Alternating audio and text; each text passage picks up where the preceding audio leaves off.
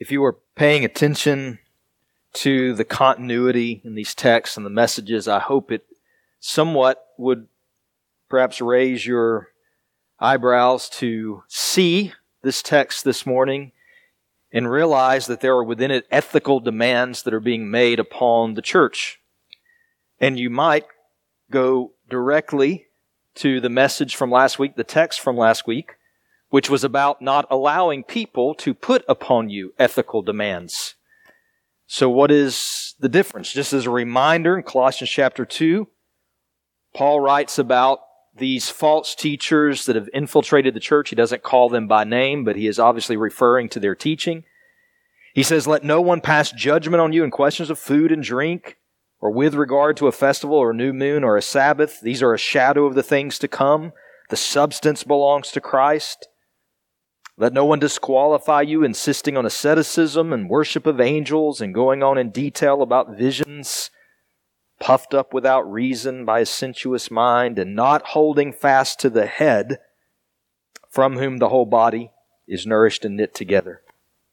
And then in verse 20, "If with Christ you died to the elemental spirits of the world, why, as if you were still alive in the world, do you submit to regulations? Do not handle, do not taste, do not touch, according to human precepts and teachings."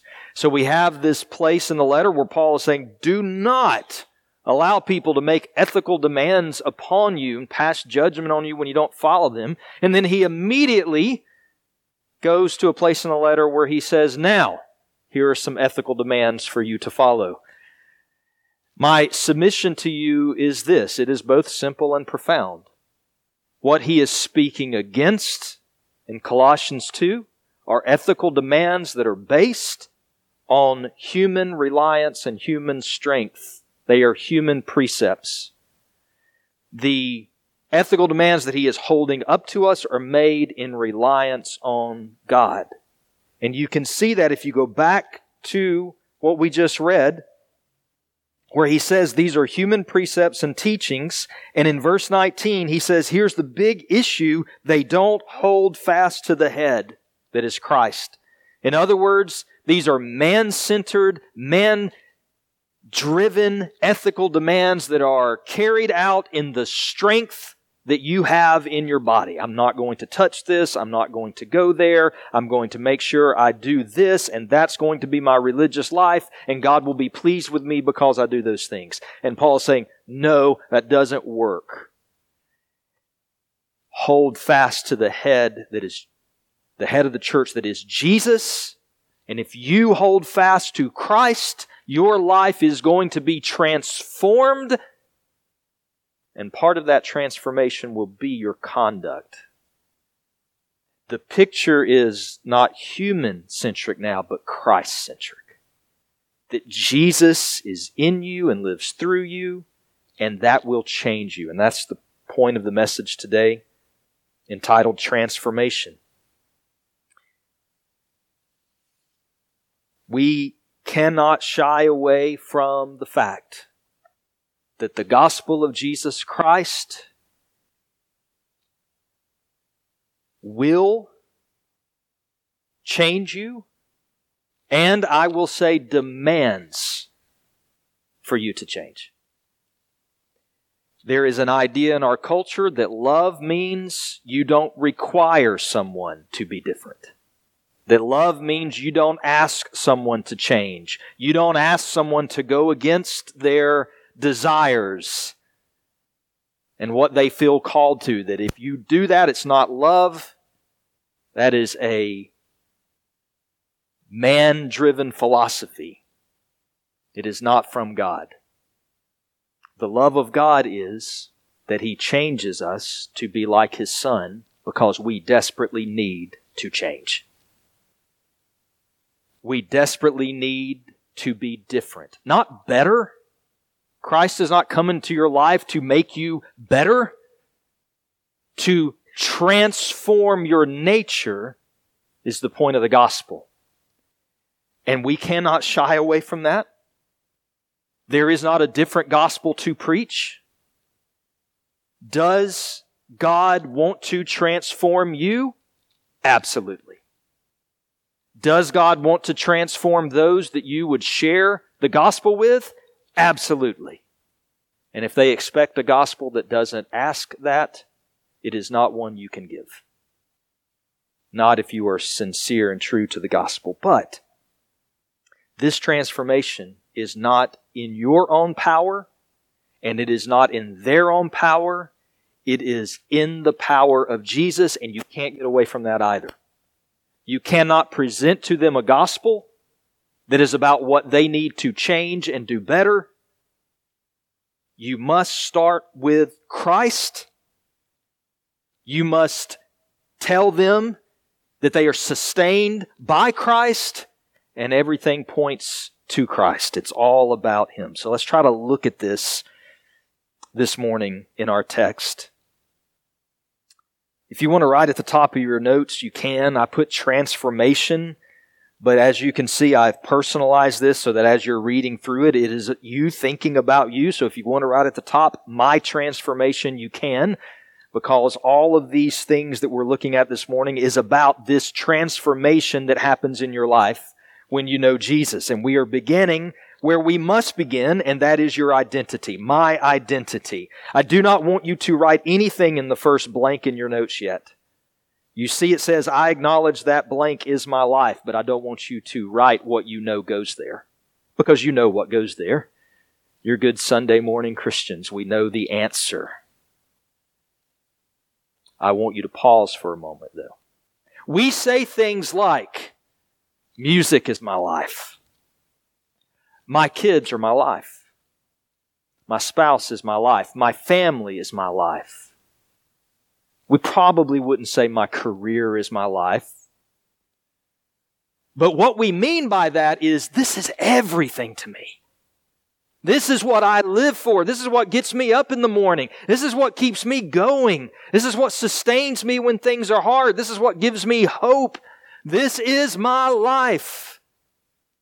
I have two questions for us today. One, not what do you know goes in the blank, but if you are honest about yourself, what would you write?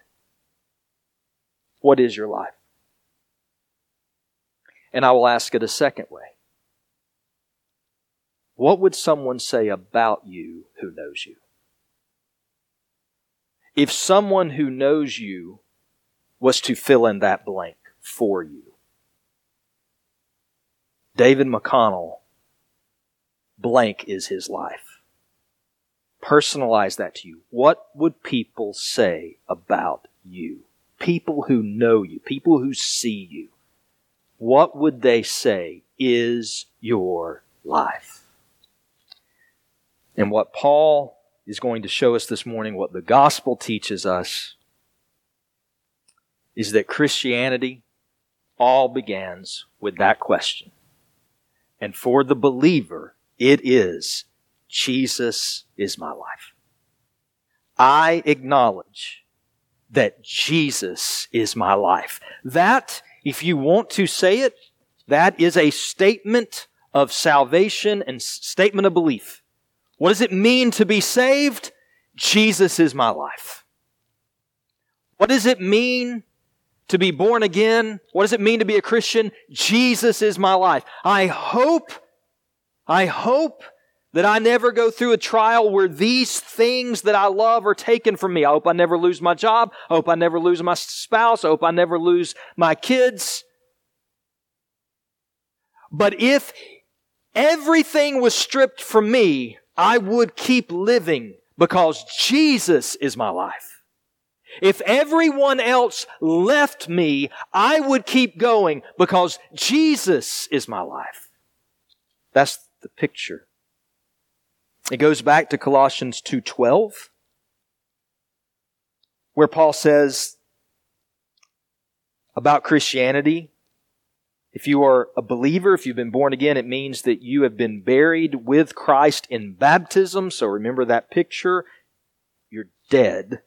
You've died as you're baptized, as your picture being put in the water. You're buried. You're dying to your old life, your old self. You're being buried with Christ. And then in which you were also raised with Him through faith in the powerful working of God.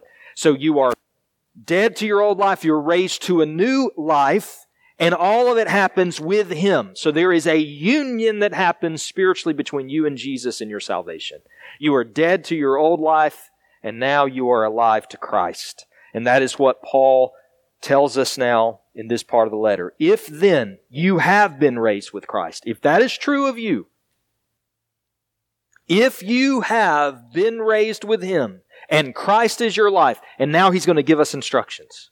But what I want you to see before we ever get to the instructions is it starts with identity. It starts with this question. Have you been raised with Christ? Do you identify that Christ is your life? If you don't, you can't do anything that He's about to write. If you try to do the things that He's about to write without being in Christ, it's mere religion and it will fail. If you try to put upon someone these ethical demands without them being in Christ, they'll never be able to carry that burden or that weight. It all stems from being in Christ. And let's look at some more identity here. Look at verse 3. For you have died. Again, we're not looking at instructions yet. But you have died, and your life is hidden with Christ in God.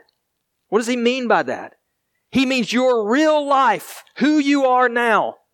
You get glimpses of it on this earth. You get taste of it on this earth. But you can't fully see it yet, and other people can't fully see it either. And those who are not in Christ, none of it will make sense to them. Because Christ is hidden to them right now, and so your life, your true life is hidden from their view. But when Christ, who is your life, appears, you will also appear with Him in glory. There will be a day where the scales will be removed and you will see Christ, you will see your life. Who you truly are will be revealed in full glory, and you will live in that new life completely. You won't feel or understand the sting of temptation and death and pain and sorrow. You will fully live in Christ. And everyone who ever ridiculed you or shamed you for your faith in Christ, on that day they will see why you did what you did, why you lived the way you did, because they will see Him and they will see what life really is. I acknowledge that Jesus is my life. You must start there. And if that is your identity, then here's what is true of you in this second sentence, the second blank. I am becoming who I already am. Look at verse 10. He says, having put on the new self, so we're still talking about identity, new self, new identity. If you have put on the new self, that new self is being renewed. You could put, or think of it as renovated. It is being renewed in knowledge after the image of its Creator. I want to remind you at the first of Colossians how important knowledge is. We prayed, we saw the prayer that Paul prays for the church in Colossae. I ask that you would be filled with the knowledge of His will in all spiritual wisdom and understanding, so as to walk in a manner worthy of the Lord. So Paul, even back then, was talking about identity, you being filled in Christ so you know how to live. And here he comes back and says the same thing. But what I want to point you to is this designation about who you are as you put on this new self. This new self is being renewed. It's not complete. You are being renovated. But you're being renovated because you've put on the new self. The new self has been put on you by Christ. So it's that tension that we see in Scripture. It's called the already but not yet. If you are in Christ, you have already been declared not guilty of your sins. If you are in Christ, you have already been declared glorified in the presence of God. If you are in Christ, you have already been declared perfect in the presence of God. But if you look at your life and you say, but I'm not perfect, and I'm not complete, and I still struggle, yes, because God has not yet removed you from this life, and Christ has not yet returned to bring the new creation. So therefore, you still wrestle with Adam. You still wrestle with your flesh. But you're not wrestling with it in hopes of one day being perfect, of one day being glorified, of one day being called not guilty. You are wrestling with it because God has already said that's who you are. So since that's your identity, you now live into it. You are becoming what He has already said that you are. I hope we get that. I hope we see the mystery of it. I hope we think. We say, oh wait, that's a tough concept. It is, but believe it in faith. Because if you don't believe that, then all of these ethical demands in your mind, you'll start thinking, I've got to do these things to please God. No, you don't. You don't do these things to earn God's favor. You do these things because you already have His favor. You do these things because you're already in Him. I don't mean that you can't grieve His Spirit. You can. I don't mean that He doesn't take sin seriously. He does. We're about to see that. But your mindset is not, God's going to hate me if I do these things, so I've got to do these things. Now your mindset must be, I'm already in Christ. I have been declared perfect by God. One day that perfection will be complete in me. So, because that's who I am, I'm going to work on becoming who I already am. All right, we'll move on, but I do want to say this. We have to think of ourselves that way. We also need to think of each other that way. None of us in this room are perfected. None of us in this room are glorified. All of us are still being sanctified, which means we are going to offend one another. We are going to hurt one another. We are going to make mistakes against one another. So we forgive. We work together and we keep going, because that's the Christian life until the day we see Jesus. So your identity is, you acknowledge that Jesus is your life. I lay that before you this morning. Please know that that is true about you. And if it is not true about you, ask Christ to be your life. Ask Him to save you. And the Bible says if you will confess your sins and ask Him to save you, He will.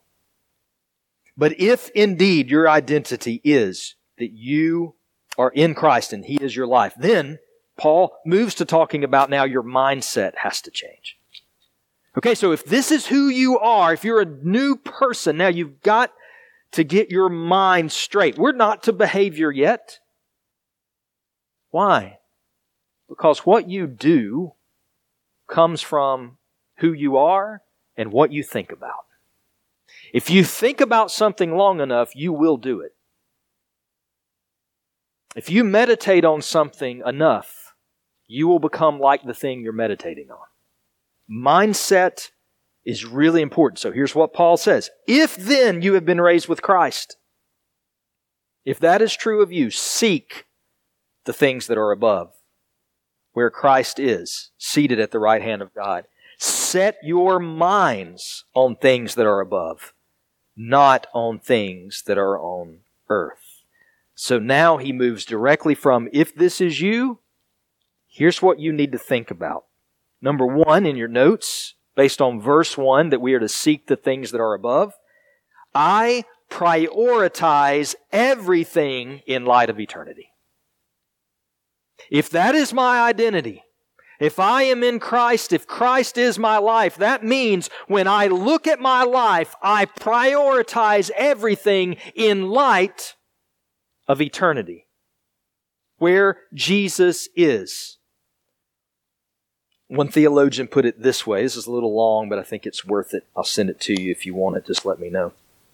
We must note that what Paul means by this. He is certainly not pleading for an otherworldliness in which the Christian withdraws himself from the work and activities of the world and does nothing but think about eternity.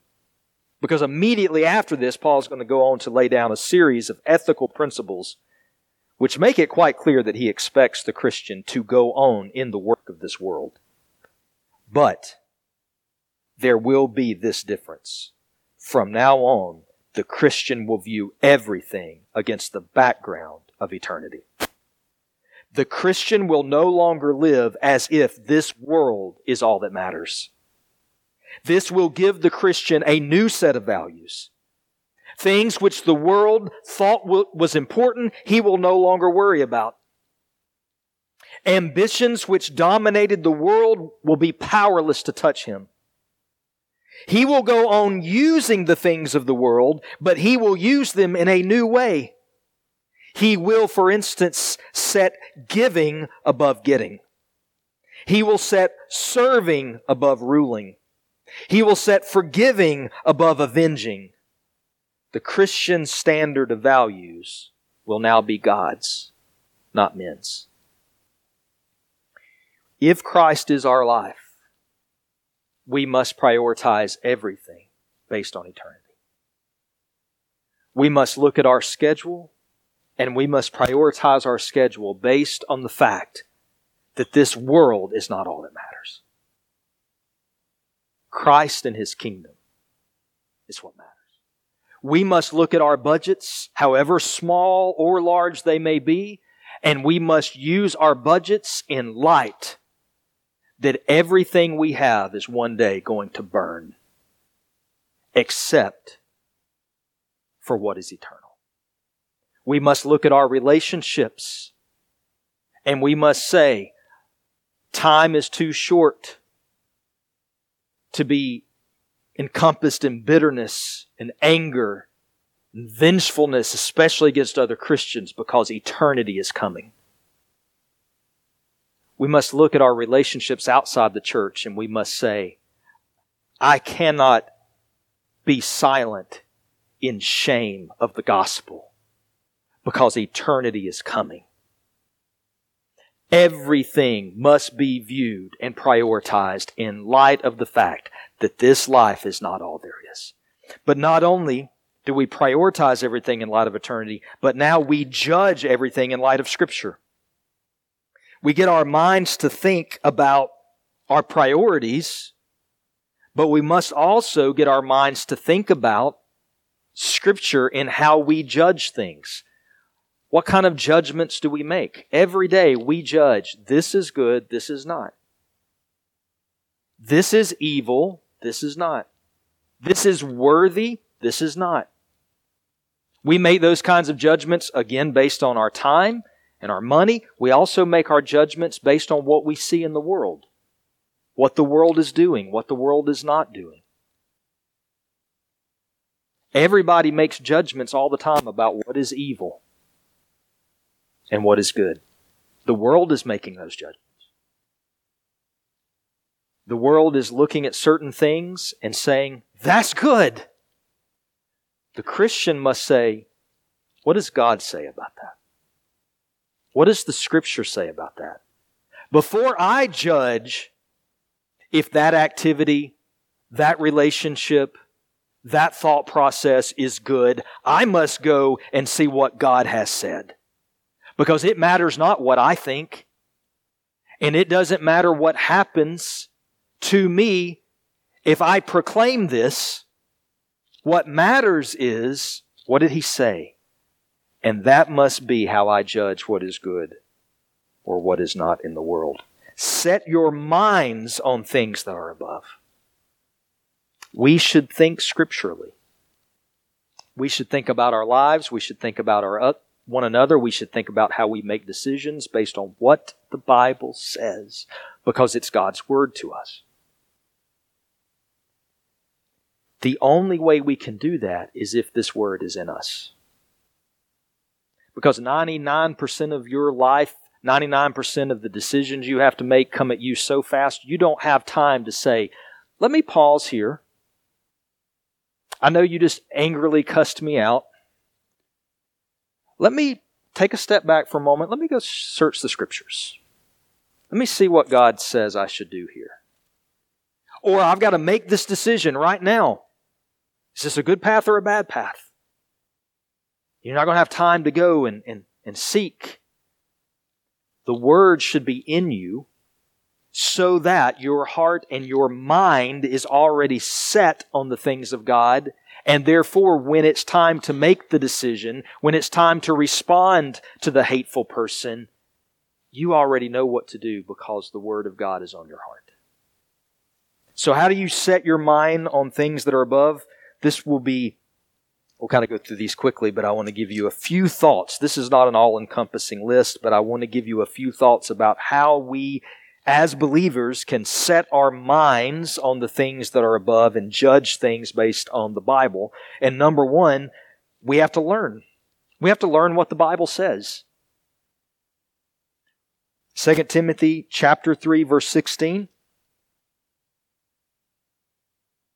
says, all Scripture, and that word is used to apply to New Testament and Old Testament, all Scripture is breathed out by God and profitable for teaching, for reproof, for correction, and for training in righteousness.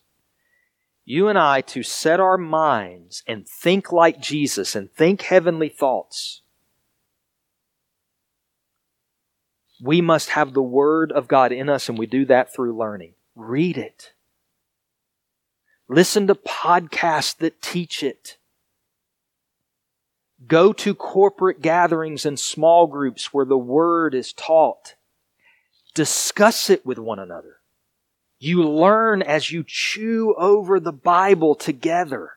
It's okay if you have different views on certain things, because discussing the Bible with someone who may see it a little differently than you do is a way in which both of you can learn together. You learn through those things, and it does take time. Secondly, meditate on the Word. As you're learning it, meditate on it. Meditate literally means to mutter to yourself, biblically. Mutter the Word to yourself. I hope that brings to your mind prayer. Pray the Scriptures. Pray the Word. Psalm chapter 1, verse 2. And back in verse 1, he said, blessed is the man who doesn't walk in the counsel of the wicked. And then in verse 2, he says, but his delight is in the law of the Lord, and on his law he meditates day and night. The one who is being counseled by God is muttering the Word to himself all the time. I'm working, thinking about the Word that I read earlier. I'm laying down to go to sleep, thinking about the Word that I read before bed. I'm going through my day, driving down the road. I'm thinking and praying the Word that was in my small group or in my devotional reading. The more that you learn the Word and take it in, the more you will do that. And that is how you set your mind on the things that are above. And then you obey the Word. You obey it. You follow what it says. Hebrews chapter 5, verse 14, and actually if you look at verse 11 through 14, the writer of Hebrews is talking about the difference between immature Christians and mature Christians. Baby Christians who need milk, mature Christians who need meat. In verse 14 he says, solid food is for the mature believer. And then he describes the mature believer. Those who have had their powers of discernment, which is a word that can mean judgment, discerning between good and evil. Powers of discernment trained by constant practice to distinguish good from evil. What does that mean? It means one of the ways that you set your mind on God's Word, one of the ways that you grow in maturity is you have to practice discerning from God's Word what's right and what's wrong. The more you do that, the more you don't just live by what you think or your natural inclinations, the more the Word is in you and you're making decisions based on the Word, the more you're growing. It's actually doing something in you. Even if you make a mistake, even if you choose the wrong thing, you learn from that and mature in Christ. The more you practice judging, making judgments about your life and your decisions by the Word of God, the more you mature. So you learn, you meditate, you obey. Those are all ways you set your mind on the things that are above. And then finally, 1 John 1 is share. You share God's Word. 1 John, and John writes in that letter, that which we have seen and heard we proclaim to you, so that you too may have fellowship with us. And we are writing these things so that our joy is complete. When you share what you're learning, when you share the Word that you are studying and meditating on and praying, when you share it with someone, with one another, with unbelievers, when you share those things, that is a way of setting your mind on the Word. And it is a way that joy, the joy of the Lord, comes in your life. We should have conversations in this church that are about spiritual things. We should talk about the Word together. We should text one another and say, hey, I was studying the Scripture this morning. I was just curious what you think about it. And then text about it. Get together. Somebody was told just last week there were some people in the church that got together for a small time to fast and pray, and they were meeting in the mornings to do so. And then when they got to the end of the time they were going to meet, they said, let's just keep doing this. And so now they routinely meet once a week to pray together and talk over the Word. I want us to get together and fellowship and have fun and get to know one another. But the most important thing we do is the community of the saints, that we come together, we get together, we talk together about God's Word. We discuss spiritual things. And that's how we help set our mind on things that are above. So, my identity, Christ is my life. What does that mean? Now my mind must change. Because if Jesus is my life, the old life is gone. The old way of thinking is gone. So now I've got to think differently. And here's how I do that. I learn, I meditate, I obey, I share in God's Word. And now we get to my conduct. Now we get to the ethical demands. But I want you to see again, these ethical demands are coming from your identity in Christ and the fact that you think differently. And I want to start in Galatians chapter 2. And in your notes, my conduct can be summed up this way. I live by Christ and I live as Christ. I live by Christ and I live as Christ. So here's Galatians 2, verse 20 and 21. And you're going to see very similar language as Paul writes to the churches in Galatia, as you will see in Colossians. I have been crucified with Christ. So there he's talking not about baptism, but he's picturing the cross. My old life, has been crucified with Christ. It is no longer I, my old life, who live, but Christ who lives in me. And the life I now live in this flesh, I live by faith in the Son of God, who loved me and gave Himself for me. So there's Paul's picture of what it means to be a Christian. Here's how I think about my life. It's not about David anymore. An old way of thinking, living how the world wants to live, that's not for me. Here's how I live. I live by faith in Christ. I look to Him. I ask Him for help. I ask Him to guide me. I ask Him to teach me. I ask Him to be with me. And I also have this mindset. It's not even me who's living. It's Christ living in me and through me. I want to live by faith in Christ, and I want to live as Christ lives. It's not cliche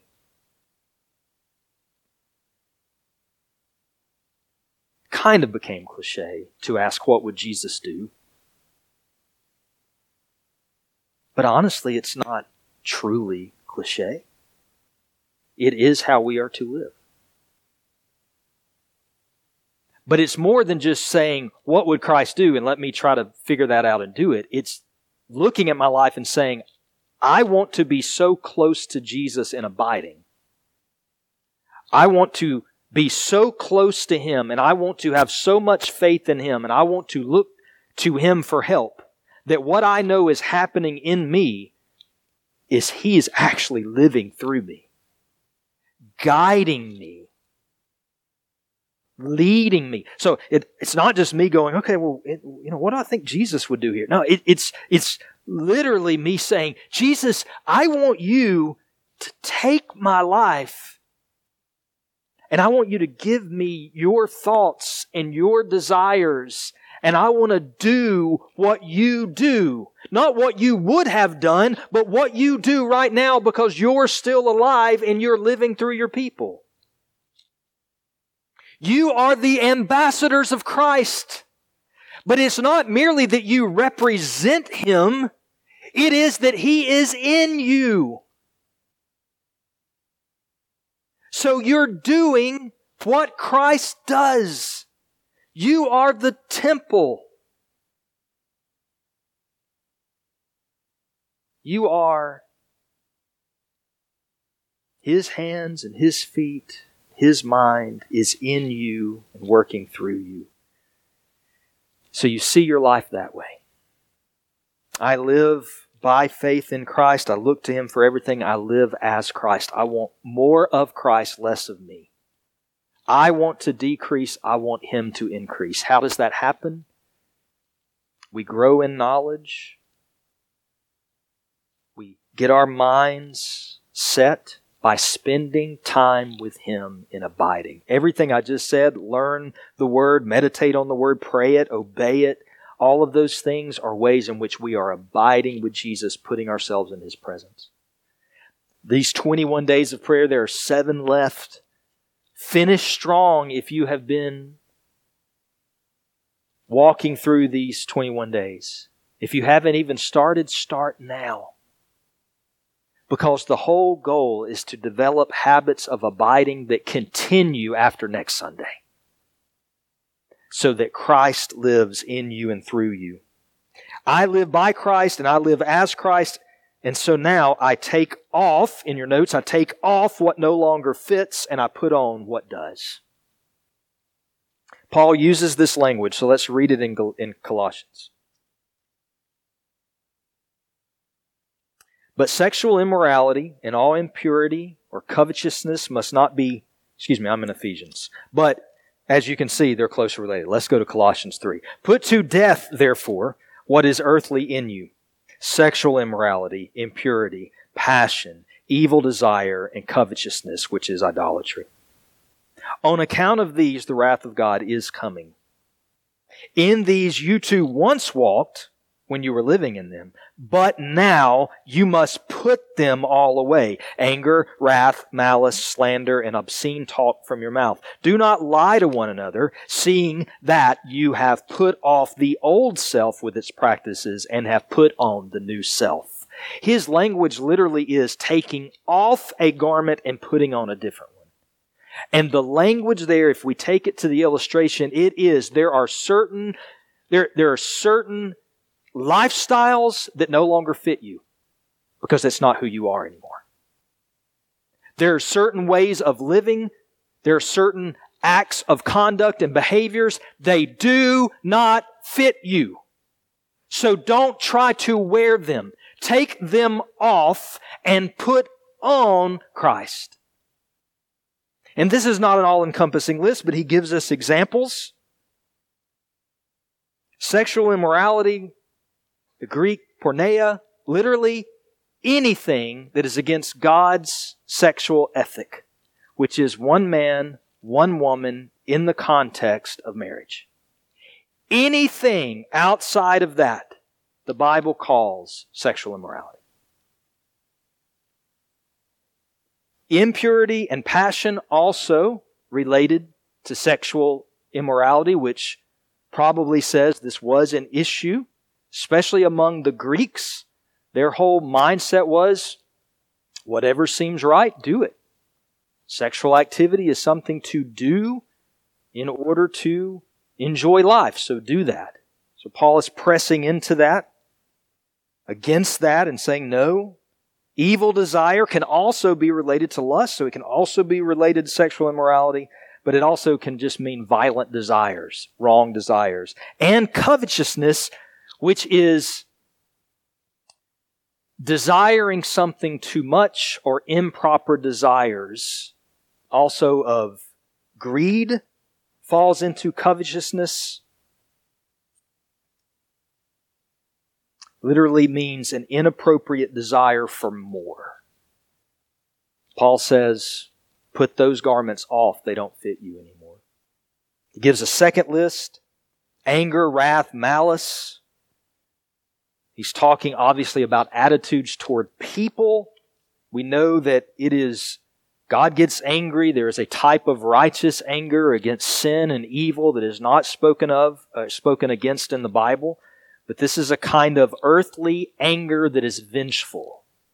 It wants to get revenge against people who have hurt us. Wrath literally means a swelling of anger. Malice, it means a desire to do evil, especially to others. Slander, now he gets into what comes out of our mouth. It is to mock people, criticize them, and then obscene talk, which is foul language. Paul says, those things don't fit you. Take them off and put on Christ.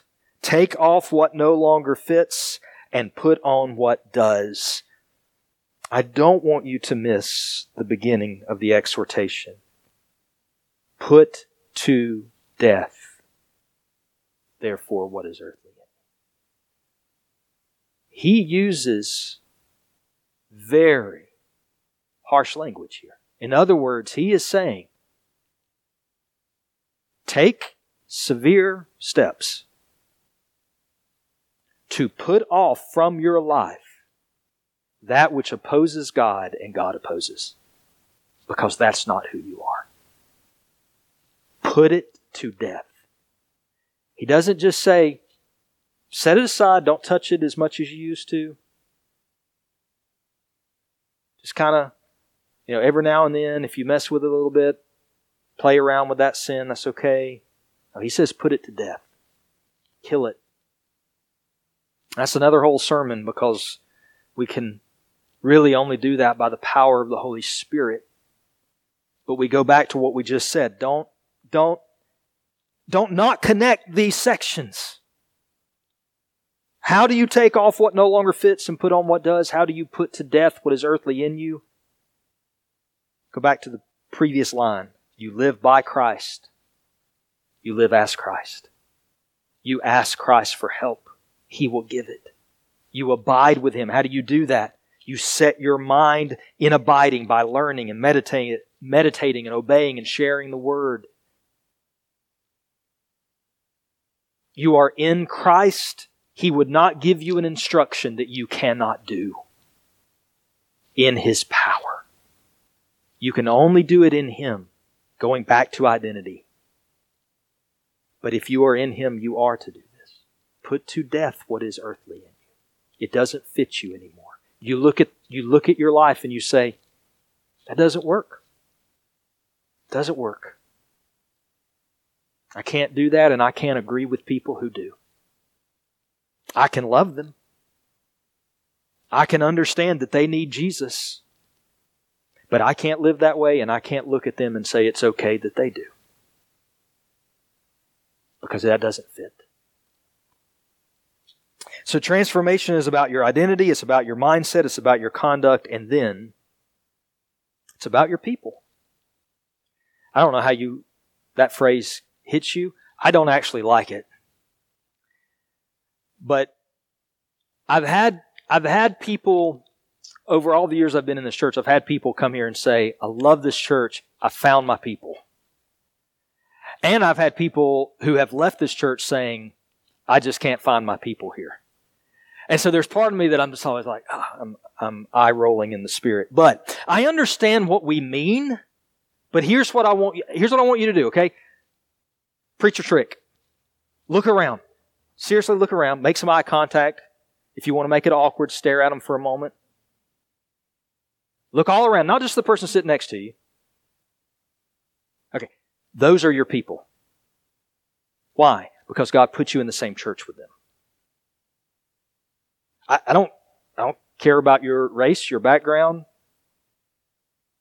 your social class, your likes, your dislikes, your personalities. Doesn't matter. These are your people. Now, church universal is your people as well. Every Christian is your people. But I want you to think about it in the context of the local church He's placed you in. Because we're so geared to talk about my people from a standpoint of the people I get along with. They like what I like. They think the way I think. They view the world the same as I do. We have the same hobbies. In the new creation, the new identity, your people are the believers. And specifically the ones God put you in to a church with. So, my people, I am united with Jesus and therefore united with the local church He has placed me in. Yes, you are also united to the church universal, and you can write that there if you want to. But it's really easy to kind of say, yeah, I'm united to all Christians everywhere. But you don't have to live that out with all Christians everywhere, because most of them you're never going to meet on this earth. God places you in a local body, and He says, now be there and learn how to live with one another there. So look at this last verse. Verse 11. Here there in the church, in this new identity, is not Greek and Jew, circumcised and uncircumcised, barbarian, Scythian, slave free, but Christ is all, and He is in all. So here's where we start. And we did this during the community series, but we got to come back to it, and we got to keep coming back to it. Jesus, if you are in Christ, He is in you. Christ is in everyone here. That's what unites us. That's what makes this your people. Christ is in you. You are united to one another through Christ. Not through your hobbies, not through your personalities, not through your paychecks, not through, who's never offended you or not. You are united to one another through Christ. We're all branches in the vine. The vine is who unites us. Christ is all, and Christ is in all. Because He is in all of us, we're connected. And if we say, well, I don't really get along with them, Paul's answer is, Christ is all. Not personalities. Christ is all. And then he labels some things here. Greek and Jew, that's essentially nationality. Circumcised and uncircumcised, it's ritual religion. Ceremonial beliefs. Barbarian, Scythian, those actually aren't opposed to one another. Greeks referred to those who didn't know the Greek language as barbarians. Literally bar, like that's what they say. They can't speak Greek. Not Barbara. I saw Meredith looking, but anyway. And Scythians were like the lowest of the low barbarians, according to the Greeks. So what he's talking about there is social standing. Whether people think you fit in or not, or whether you feel you fit in or not. And slavery, which is class, society class. In other words, what Paul is saying is, here's all these things that divide people. Not in the church. Don't live that way. Why? Because that's not who you are anymore. Take it off. It doesn't fit. Prejudice doesn't fit. Only wanting to be with this kind of group of people that you understand and get along with really well, and kind of separating from these people over here because your personalities don't match, or I favor these people because, economically we're kind of in the same spot, or that, Paul says that none of that works. Doesn't fit anymore. That doesn't work. It doesn't mean that you're not going to be closer friends with certain people than others. It's going to happen. It doesn't mean that. It doesn't mean you can't have really close friends. It doesn't mean you're going to be able to have the same friendships among the church equally. But it does mean we should try. It does mean we should try. It does mean we should look to invite some people over that we don't really know very well. It does mean we should try to invite people into what we're doing that we would normally not think about to invite them in.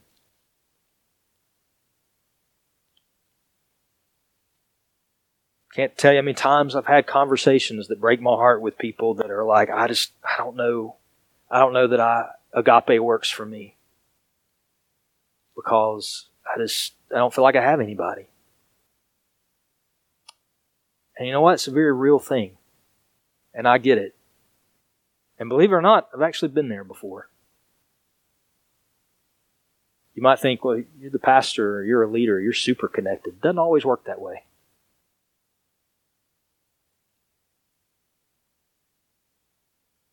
So we should care about those things, and we should try to bridge gaps with one another.